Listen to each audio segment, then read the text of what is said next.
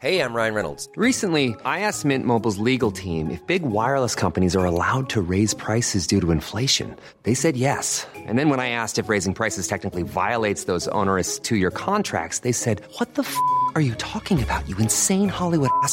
So to recap, we're cutting the price of Mint Unlimited from $30 a month to just $15 a month. Give it a try at mintmobile.com/switch. $45 up front for 3 months plus taxes and fees. Promo rate for new customers for limited time. Unlimited more than 40 gigabytes per month. Slows full terms at mintmobile.com. Hi, I'm Daniel, founder of Pretty Litter. Did you know cats tend to hide symptoms of sickness and pain? I learned this the hard way after losing my cat, Gingy. So I created Pretty Litter, a health monitoring litter that helps detect early signs of illness by changing colors, saving you money and potentially your cat's life. Pretty Litter is veterinarian developed, and it's the easiest way to keep tabs on your fur baby's health right at home. Go to prettylitter.com and use code ACAST for 20% off your first order and a free cat toy. Terms and conditions apply. See site for details.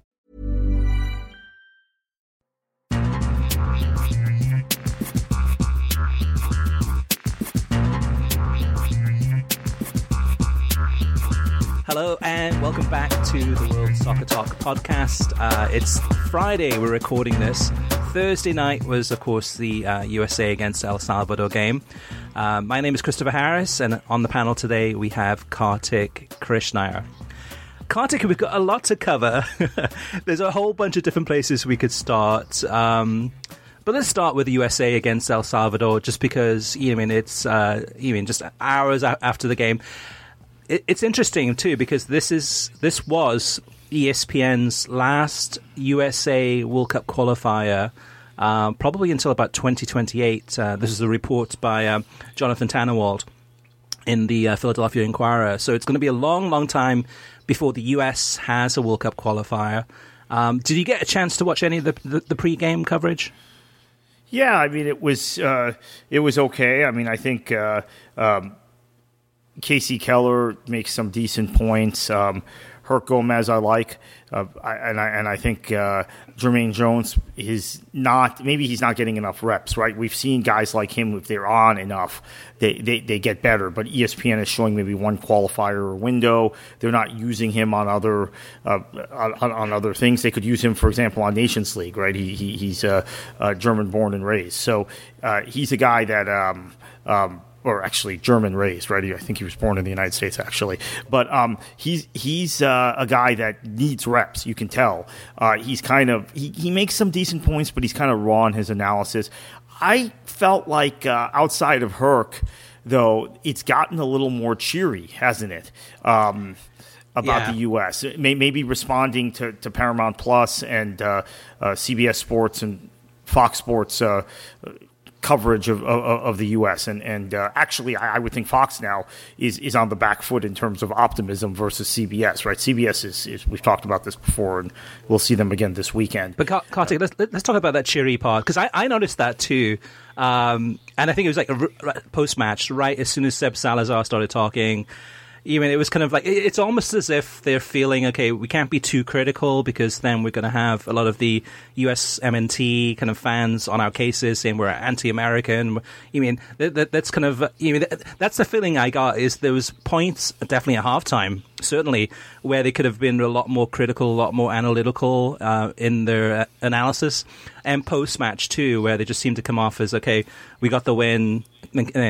Casey said, sometimes when you're not playing that well, just eke out a win is all that counts, and then we move on.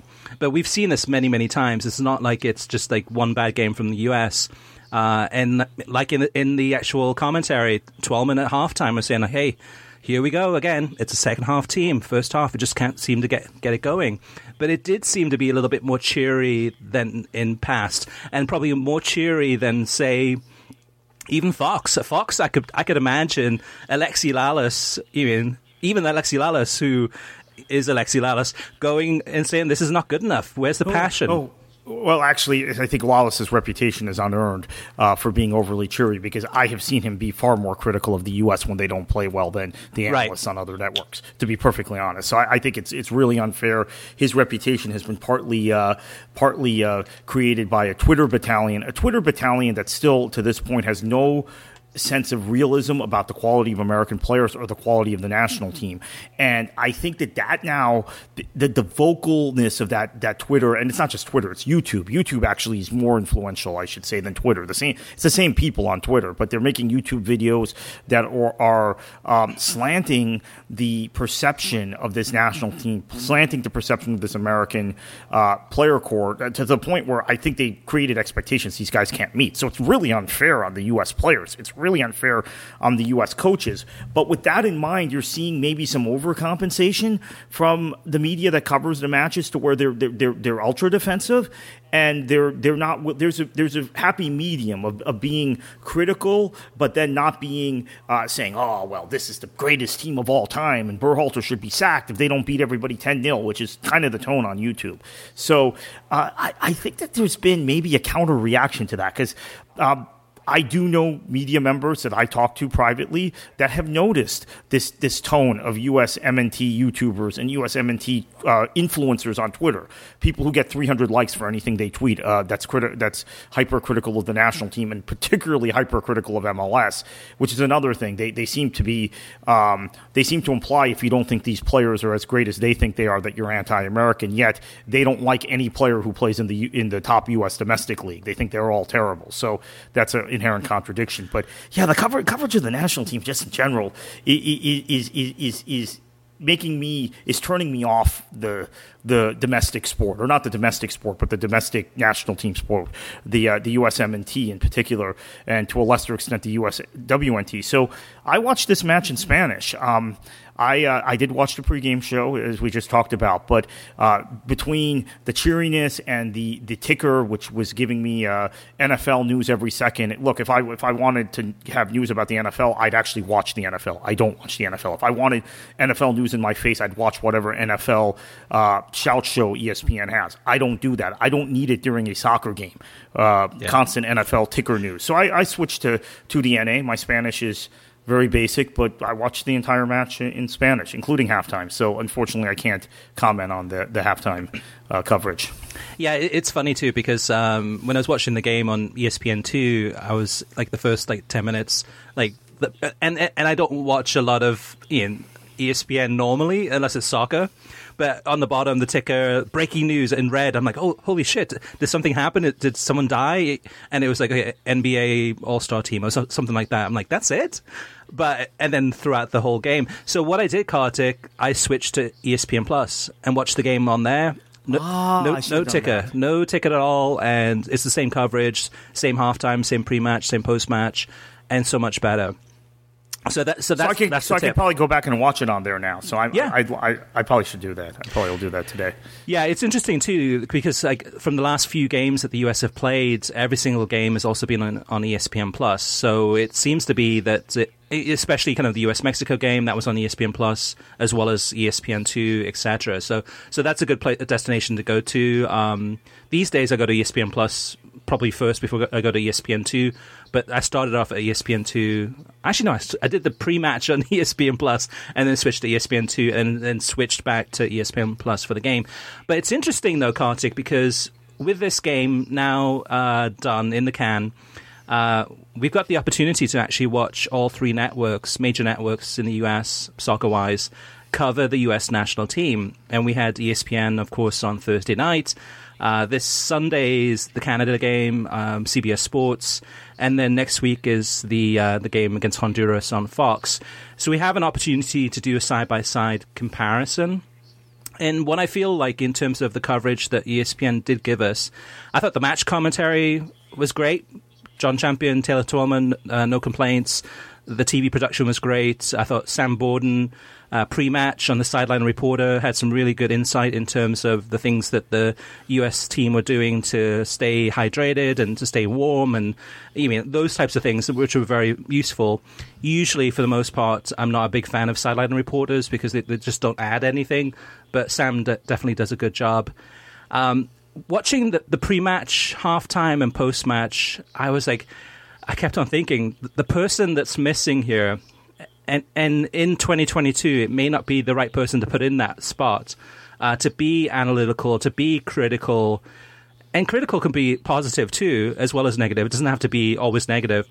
But the person that I kept in my mind, I kept on thinking of, was Eric Winalda.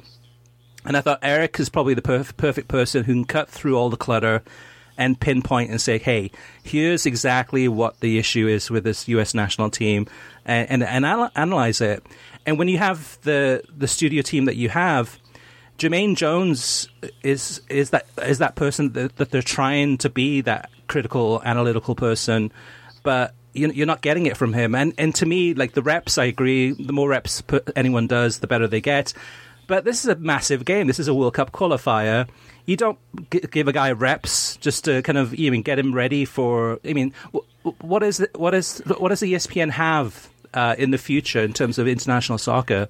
Not much, right? They've lost the Euros. They don't have the World Cup. They're probably not going to get a lot of the US games anymore. Maybe a friendly here and there. But you're unlikely to use Jermaine Jones that much anymore in the future anyway. And the UEFA Nations League, that's going away. I think in the summer. They could use him on the ESPN FC show. They could use him on Bundesliga coverage. But in terms of that person, yeah, Winalda would be good. The other guy I think that could do that job, unfortunately, is now the boss of the men's national team. Is Brian McBride. He evolved as an analyst in his time, first at Fox and then at ESPN, where he would talk about a lot of the concepts that I talk about when I watch this national team or I watch football in general, which is attackers, runs, the use of space, drawing defenders out of position, which is another reason why I think I don't want to be too critical of Berhalter, because I think, again, these YouTubers and Twitter people are out of control. But Josh Sargent, to me, best U.S. player I've seen in this generation in terms of use of space, movement, etc., even if he's not scoring goals regularly at Norwich City.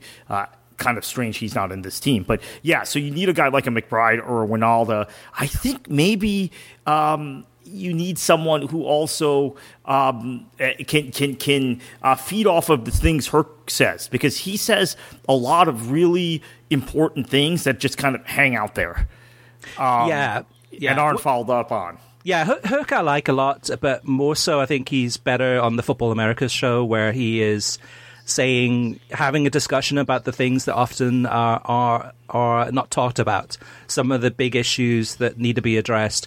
And Herc, you can tell when you're watching the halftime coverage, you can tell he's concentrating, he's thinking, he's a deep thinker, but it doesn't fit well with the rest of the crew there. I mean, Casey is great, he's decent, even he's a nice guy, he reads the game well, but he's not going to say anything too controversial.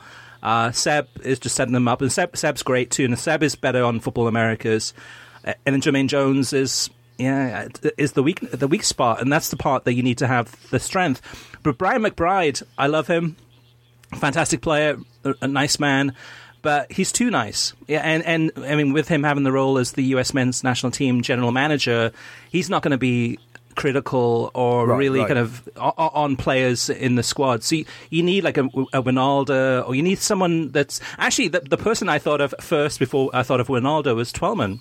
I thought Twellman would be better in the studio, just deep dive. Here's what's happening. Here's what's wrong. So here's $1 million question about Taylor Twellman. You only have one of him. That's the problem, right? And I think that's a problem just in general for ESPN. If they had two Twellmans, this would go much better. Is he better as a co-commentator, or is he better as a studio analyst? That's something I think we grapple with, because he's maybe at the top of the list on both, right, for ESPN. But which is his utility greater on, co-commentary or studio? I guess it's co-commentary. I think they probably made the right call, but then the studio is inherently weaker because he's not in there. Yeah, see, I'm the other way around. I think he's better as an analyst, studio analyst, as long as you can rein him in a little bit. And in the co-com, you could have someone. But who do you put in that position? So that of the people that you have available to you, Alejandro Moreno is not a popular choice by any means. So yeah, they have a weakness there. They have a weak spot there, I think. And Twellman during the game too. I mean, he was asking the question, which was a great question. what's happening with Christian Pulisic. I mean, you can see the way that he's playing, lack of confidence, not at his usual best. And Twellman was saying, like, there's something deeper here. There's something wrong here. Something just doesn't seem right. And that's the type of analysis where maybe on a halftime show, he can go a little bit deeper and maybe Herc and him go back and forth about, hey, well, let's talk about this a little bit more. Like, what have you mean? So they can bounce off each other. But yeah, sadly, this is the last US World Cup qualifier that ESPN's going to have for the national team in quite some time. So what is the future for ESPN soccer coverage? I mean, of course, they have MLS rights, but that MLS deal ends this year. We'll find out next year if they'll continue. Most of the coverage is on ESPN Plus. I mean, Bundesliga, La Liga, and various other leagues. So I don't know. It's that time too where, I mean, would Twellman be better suited going to a different network in the future that has more soccer coverage, that has US rights? And I'm sure that's something that's been thought about. Well, so the Pulisic discussion is an interesting one because I think Twellman sees many of the same issues in his game that I have for years. I know he does, actually, and it's the same with a couple of other people who follow the national team and follow his career closely. But the YouTube cadre that I mentioned earlier, they have so defined Christian Pulisic as this maybe top 10 global player who, if he's not playing at Chelsea, it's the fault of the manager. Of course, they're not at Chelsea training. They don't know what's happening. They're not in the Chelsea backroom staff. They don't know what's happening. They completely glossed over his final year at Dortmund, where outside of the final month of that season, I would say he was pretty poor and was having a lot of games like he had yesterday, quite honestly. That reminded me more of the final season under Lucien Favre at Dortmund than anything else. But I think that the stuff Twellman says then ends up being in a vacuum because there's no follow-up from other people who are covering this national team or covering the sport in this country, right? There's a tendency to not want to be overly critical of star U.S. players and look at the flaws in their games. They're all really good players, right? Pulisic is an outstanding player. So is McKinney. So is Adams. But there are individual flaws in their games that prevent them from being elite players. And that is something that outside of Twellman, among match analysts, I think you don't tend to get in terms of the U.S. men's national team and the way they're looking at individual players. So, I mean, I guess that's the question. I mean, how do you replicate Twellman's analysis and put it in other aspects of coverage on the various networks? And I guess you just don't. Yeah, the tricky thing, too, is we're in the limbo land with ESPN because ESPN losing a lot of their rights and then those rights going elsewhere. Maybe ESPN isn't the place to go to have that really kind of deep analytical thinker. I mean, Fox has gobbled up, Euro 2024 and 28. We'll get to that a little bit more in the news segment. But we already knew that as well as the World Cup and Gold Cup, etc. So they've got a lot of international tournaments. And then CBS has a lot of the CONCACAF rights. So, and then CBS seems to have a pretty solid crew. Well, solid as in kind of almost permanent. And they have a very kind of feel-good, kind of soft approach to the national team for the most part. I mean, the coverage is hit and miss, but Fox, we know Fox. We all know Fox. They're the ones that have the biggest opportunity to improve. They're the ones that could benefit probably most from a Twellman or from a deep analytical thinker that's really going to elevate the coverage. On the international level, when it comes, especially for domestic United States. I've got to point this out. Let's see how CBS does on Sunday with Canada-USA. Twellman has already set them up this morning. We're recording this Friday morning right after the game, saying Jonathan David, Lille striker, helped carry them to Ligue 1 title last season. American-born, but plays for the Canadian national team, grew up in Canada, is the best striker in CONCACAF. So let's see if CBS spends any meaningful time on Sunday talking about the best striker in CONCACAF, which I don't think is even debatable at this point. It's Jonathan David. My guess is they don't. So this is again goes back to the flaws in coverage. At least on ESPN, you have analysis of the other side. At least on ESPN, you have some sort of acknowledgement that there is a worthy opponent that the U.S. is playing. On CBS, I haven't gotten that. Now, you do get some of it on Fox. It depends who the U.S. is playing. I think it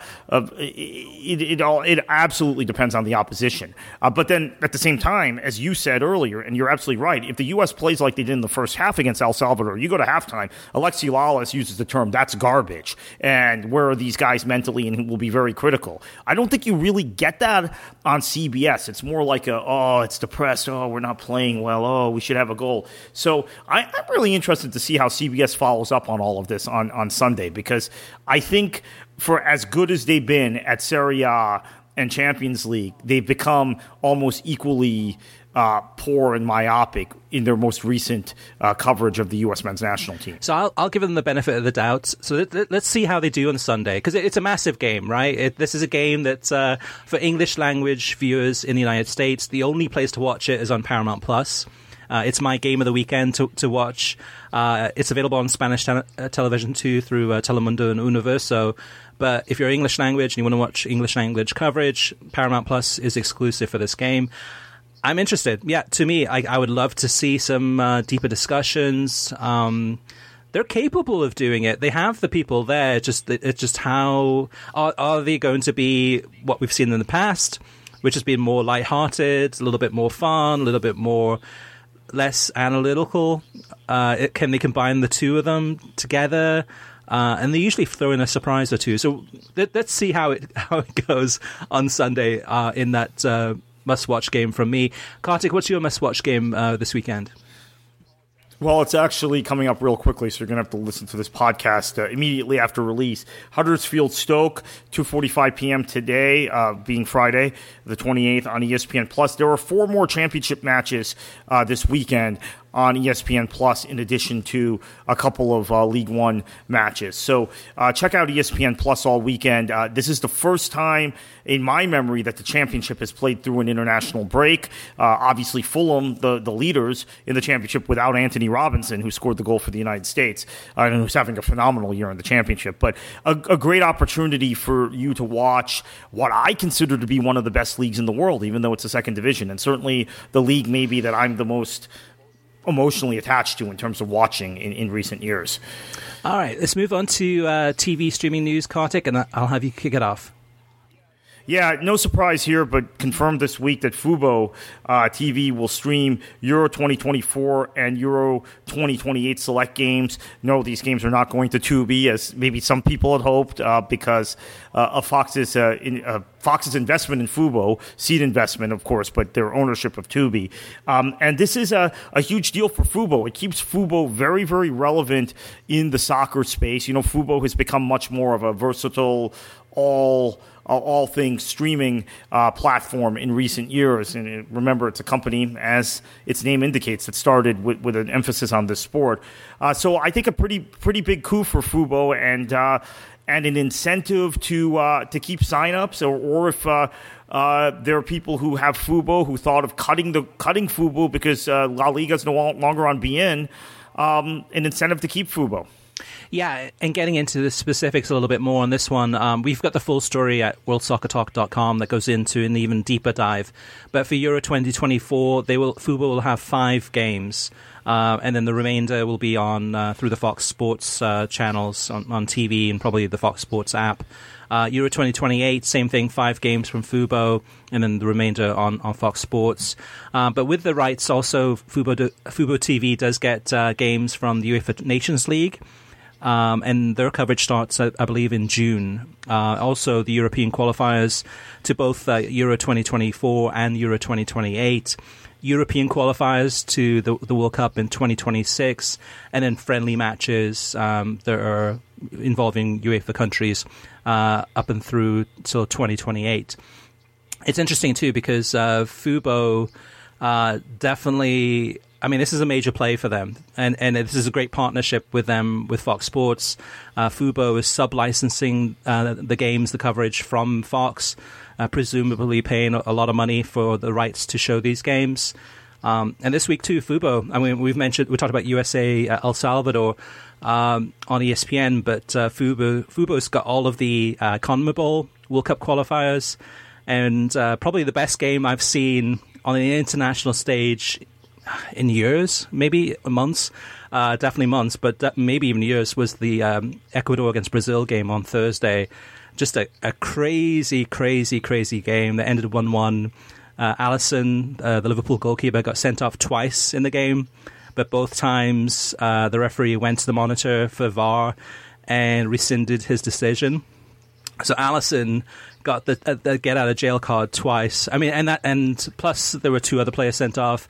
Ecuador's goalkeeper was sent off. It sounds like it was a really physical game, but actually it was really entertaining. It was really, really good. And Ecuador flying high right now and looking like they've got a really good chance of qualifying for 2020. Well, the World Cup 2022. So, Kartik, moving on, there was a big piece this week in Variety.com, which is kind of one of the go-to industry publications for Hollywood.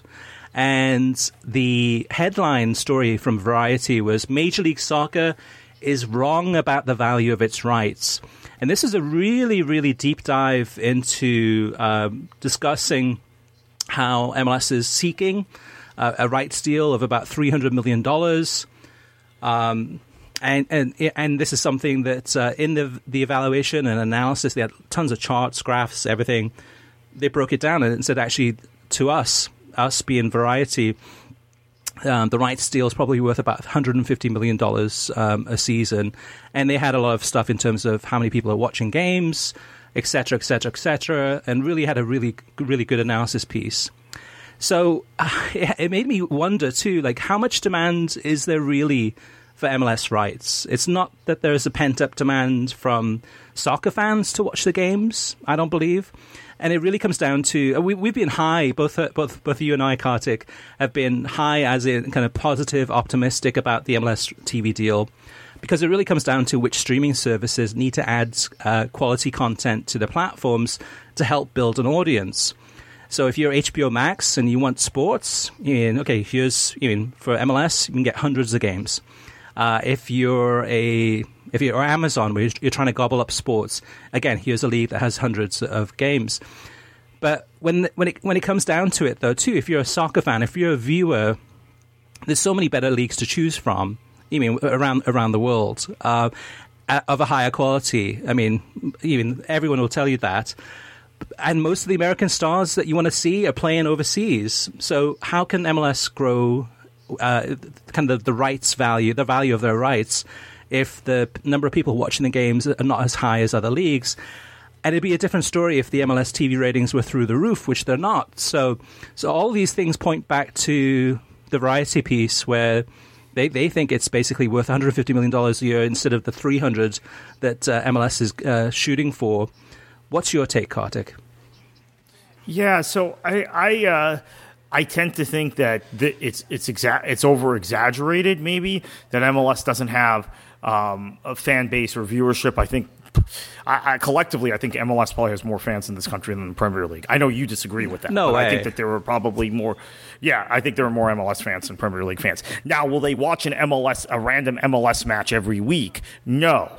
But there are more fans that are aware, maybe go to MLS games, etc. But again, and I actually don't think the Premier League fan base is much bigger than the TV numbers. And I think if you're not watching the Premier League on television, you're just generally not interested in it.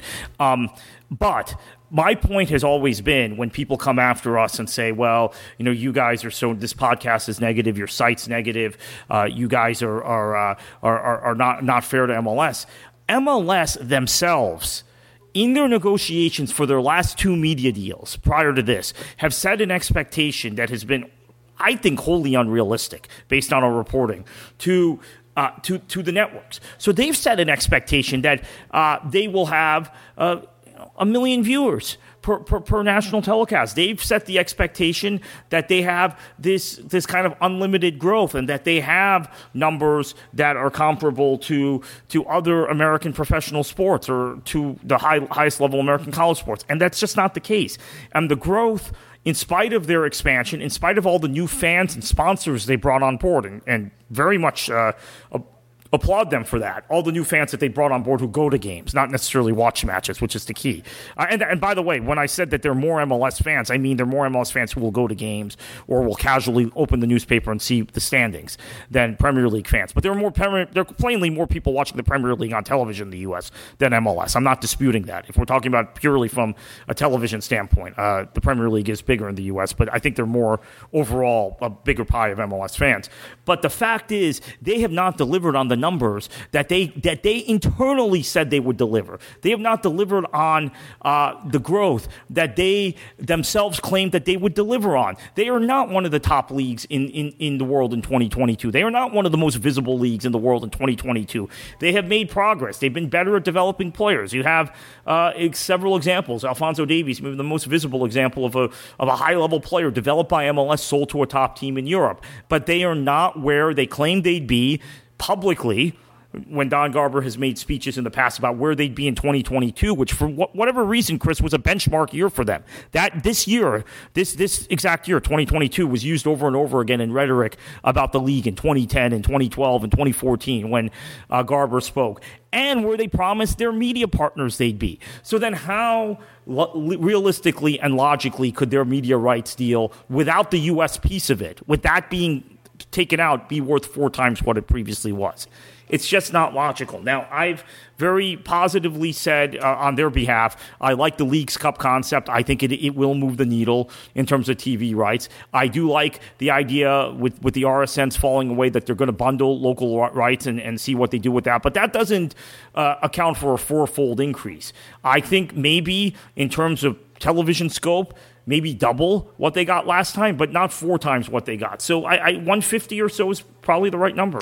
Yeah, I think for those, so if you're an executive from HBO Max and you go into a meeting with MLS and you say, hey, we're interested in the MLS TV deal, come talk to us about what's available, show us some of the numbers, let's talk about this. And this HBO Max executive might have no idea about soccer. Maybe his kid or his daughter plays soccer, and that's about it. So no background in the game.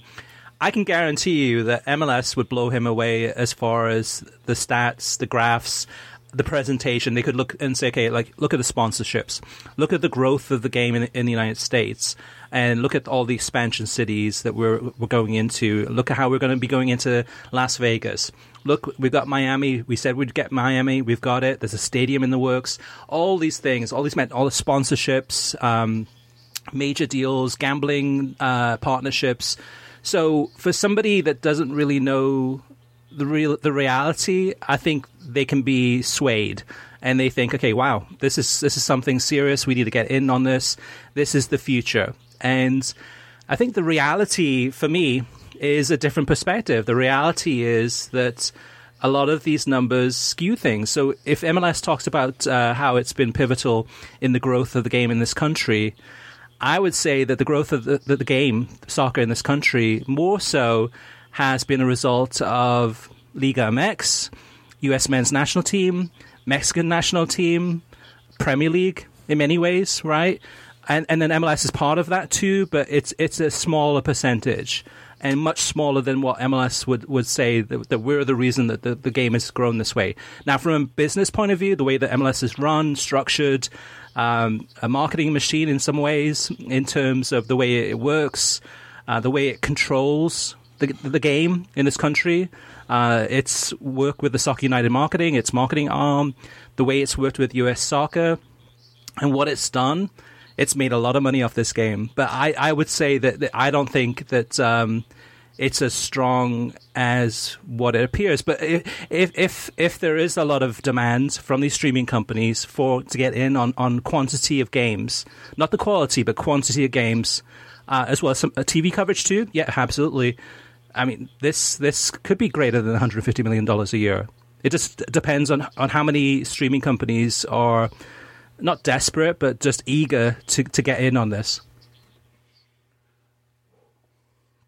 All right, Kartik, let's move on. Yeah. So this week on Netflix, 3-part documentary that a lot of people have been talking about, Neymar, The Perfect Chaos, and there's been a lot of talk about whether this documentary, because Neymar is, I think, more controversial than Messi or Ronaldo when it comes down to it in this era. Yeah, so this documentary features a lot, from what I understand. I haven't watched it yet. I do plan to watch it, by the way, probably by the time we do our next podcast. Features a number of interviews with players he's played with and a number of interviews with his father, who we know is a hugely influential figure in terms of his career and representing him. And the big question, from what I've seen in terms of discussions about this documentary, is Neymar a jerk, or is he just flamboyant? And that's the answer we're hoping to get after watching 3 parts. And I guess everybody will come to their own conclusion, everyone who watches it. But that's really kind of the drift, and why this documentary to me is much more interesting than watching that Cristiano Ronaldo love movie a few years ago that was in theaters, or any documentary about Messi. The Maradona thing, as we talked about last week or 2 weeks ago, has been overdone now. So Neymar is the logical next figure to who's hugely controversial to look at. So I'm looking forward to this. Yeah, I would. And it's streaming now. By the way, yeah, it's out there. It's I would say, Kartik, that I would be more eager to watch this if it was done by somebody independent. Because without even watching it, I will watch it too, or attempt to watch it. But without even watching it, it feels like it's going to be a PR effort. It's to try to get viewers and soccer fans feeling like, okay, well, actually, Neymar's misunderstood.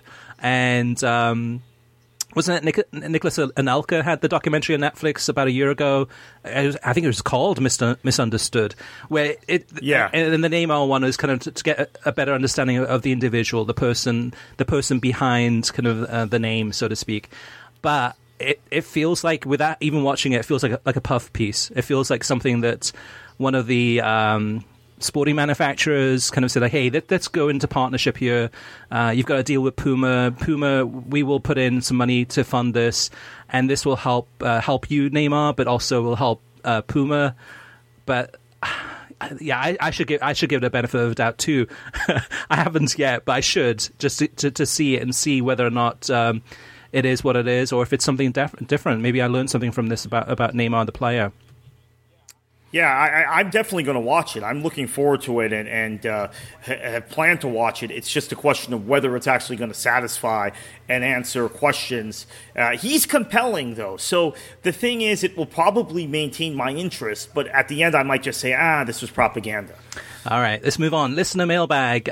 So on last week's topic about clubs or leagues going direct to consumer, Dave says this. Dave says the direct-to-consumer model, and that's basically, rather than us subscribing to, say, NBC Sports to get the Premier League, why doesn't the Premier League just do deals exclusively directly with the consumer? So you can subscribe to the Premier League television and see all the games, or even on a club basis, subscribe to your club's TV channel and see all the games without having to go through an NBC or a CBS or a Fox.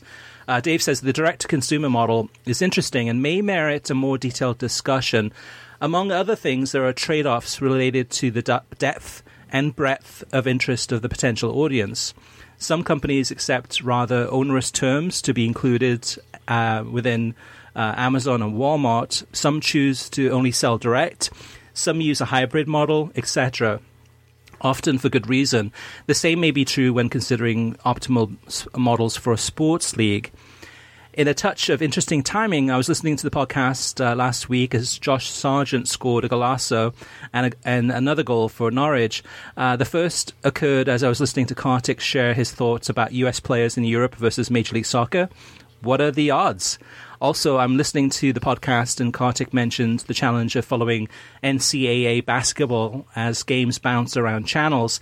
There is an equivalent to the schedules component of World Soccer Talk for NCAA football and basketball. No podcasts or articles or anything like that, just a nice grid of who's playing, what time and what channel. I believe there are a few others, but this is my go-to companion for NCAA watching. It's gameviewingguide.com. I have no affiliation to the site other than as a user. Please pass along to Kartik or anyone else trying to keep up with the NCAA. So there you go, Kartik. Thank you, Dave, for that. We talked about basketball, a world basketball talk. We don't need it. We've got GameViewingGuide.com. Next up, beIN Sports' AFCON coverage, Africa Cup of Nations. Turfit mentions, he says, I'm usually defending beIN Sports, but I must agree that beIN has dropped the ball on the Africa Cup of Nations. I do not like commercials during the match, but since it's only on the extra channel, their free channel, I understand. But my biggest complaint is that they cut completely away from the match. Why not leave the match on in a small window during the commercial?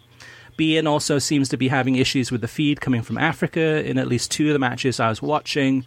I'm assuming this issue is with CAF, the African Federation, and not beIN, but I could be wrong. An easy way to sum up the tournament so far, both the play and the commentary and broadcast, is Senegal won their group by scoring only 1 goal. Mercator says, bang on. What is beIN doing, not showing live games from one of the few big properties they have? Putting them on the beIN Sports Extra channel with commercials is worse for me, for the fan, and certainly harder to find. They don't even have a banner on the main channel saying tune to beIN Extra for AFCON. I've been chatting and people don't think the game is on because they tune to beIN Sports and it's the Turkish league or something, and they figure the match is not being broadcast. I don't see how it makes business sense. It's not like they have other stuff to show. The commentary is not consistent. Sometimes it goes out for 5 to 10 minutes, and a few times it hasn't been aligned with the crowd noise. So the announcer is much louder or quieter than the crowd. Really poor. No real recap or pre-game either. The Express program is still all League One reviews, almost nothing on AFCON. It's been an entertaining tournament, though, and with Ghana and Algeria out there have been upsets. Kartik, it's interesting. I'm not sure if you've caught this. You may not have, but what beIN Sports has been doing, definitely the last few weeks, I think it's been going for a few months now, but they have a program called Welcome to Qatar. It's a documentary. Yes. It's not really a documentary, but it's yes. a documentary in quotation marks. So what's your take on I mean, so first of all, what is it, and what's your take on it so far?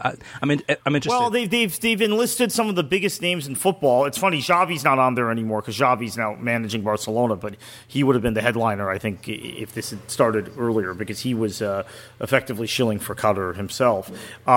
They're featuring these footballers, right? Famous footballers, to effectively propagandize Qatar as a nation state. It's really kind of distasteful, and it's airing on a channel owned by. Sorry, I shouldn't be laughing about this. It's actually not funny, but it's laughable in its brazenness, is my view. And they're airing it on a channel that's owned by the Qatari royal family. Yeah, it's comedy gold. If you, the listener, have not seen it yet, it airs usually in between the AFCON games.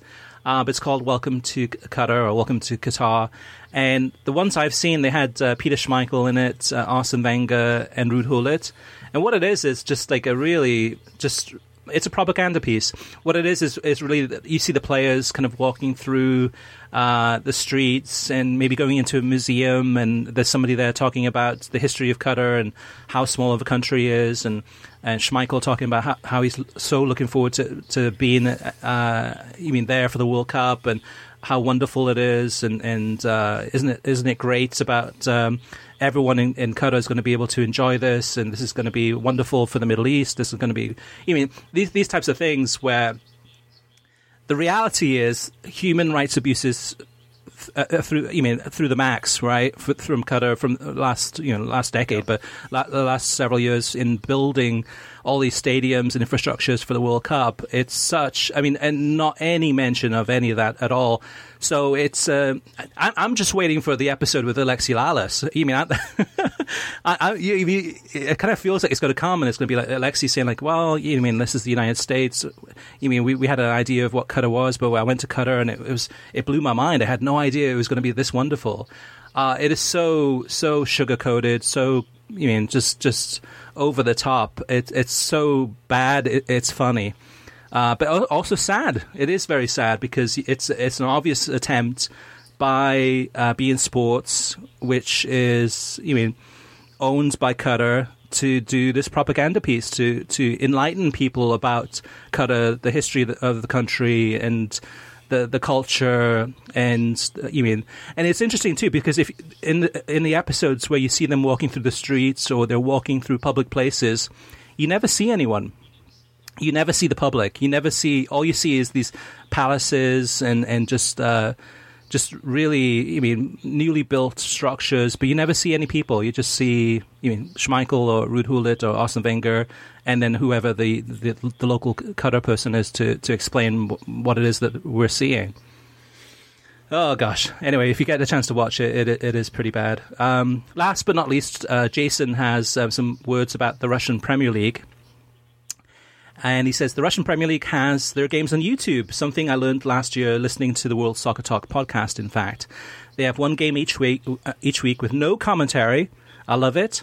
Makes it replayable too. I would love sports to expand their offers for games with no commentary. Major League MLB TV used to have that for their baseball games, but I don't think it's there anymore. Media companies seem to be scared of this.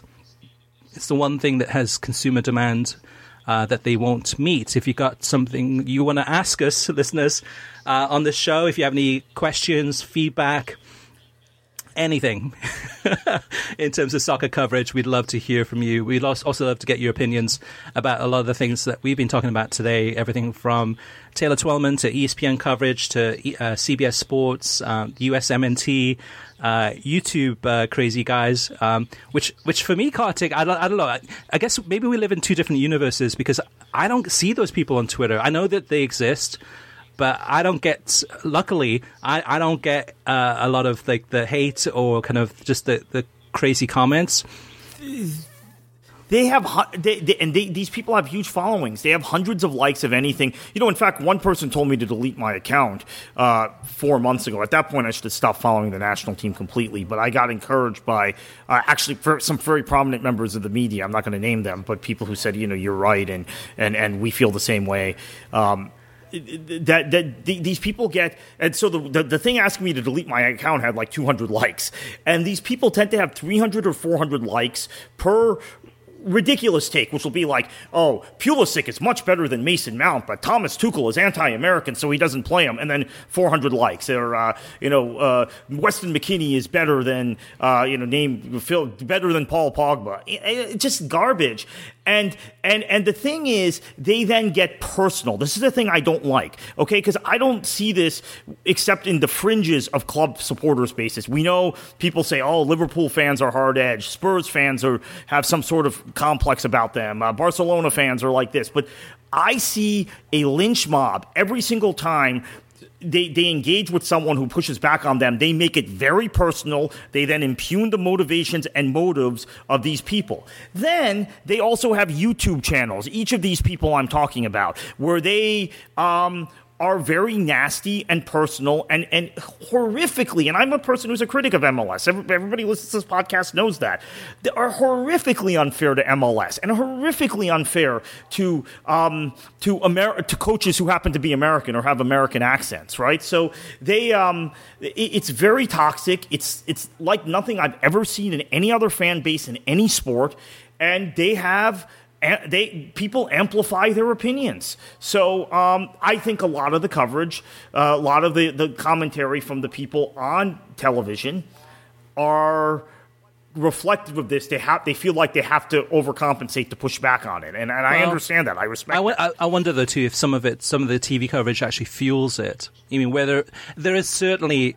Well, that's true too. There's certainly the reality of where this U.S. men's national team is and at the playing level versus the expectations are so far apart, right?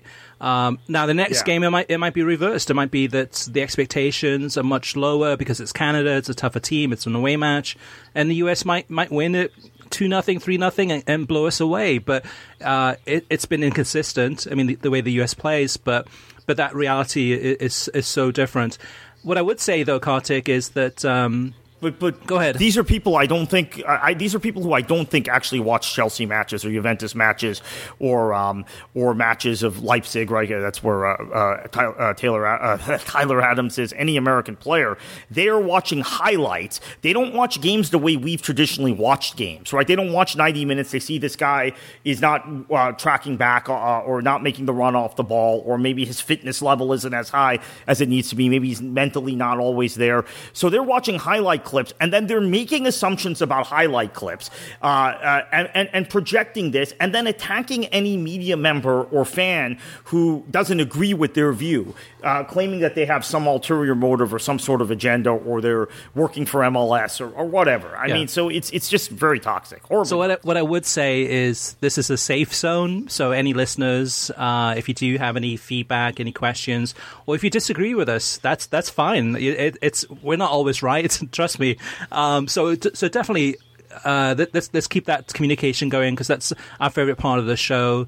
And again, you can always reach us via email through web at worldsoccertalk.com, as well as facebook.com/worldsoccertalk, and on Twitter at worldsoccertalk.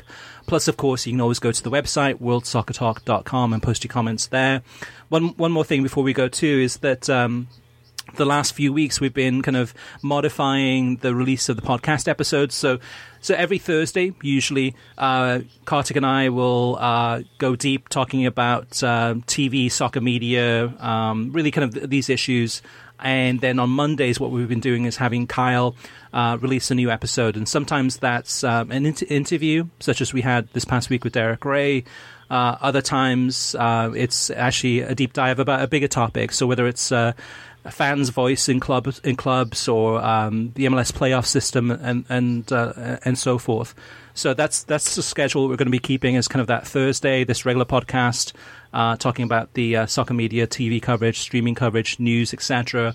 And then Mondays talking about a bigger topic and or an interview. All right. Kartik, thank you so much for being on the show. Where can listeners find you on Twitter if they want to send you some nice, polite, intellectual tweets rather than the crazy mob? Yeah, KKFLA737, and yes, I stand by my statement that you have to be careful about Gio Reyna, because now we've got, after this window, we would have had 12 qualifiers in the books without him playing a minute. So that's the thing that triggered this whole thing against me, although it's been going on for a couple of years now, actually, on Twitter and YouTube. But I became a target when I said, hey, if I'm a manager, if I'm Berhalter, based on the past history of taking John O'Brien half fit to a World Cup, taking Gio Reyna's dad half fit to a World Cup, taking Gooch and Stu Holden half fit to a World Cup, maybe you think twice about a guy that hasn't played much in qualifying. Well, hundreds of people thought I should delete my account for saying that. So, if you don't want, if you're more intellectually inclined than that, KKFLA737. If not, please don't at me. Okay. Wise words there from Kartik Krishnaiyer. And Kartik, heading into another weekend, we've got some big football from around the world.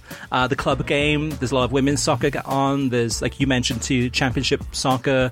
Also, I think League One, League Two, as well as French Cup. And, of course, World Cup qualifiers from around the world. What are you going to do, and what should the listeners do? Enjoy your football.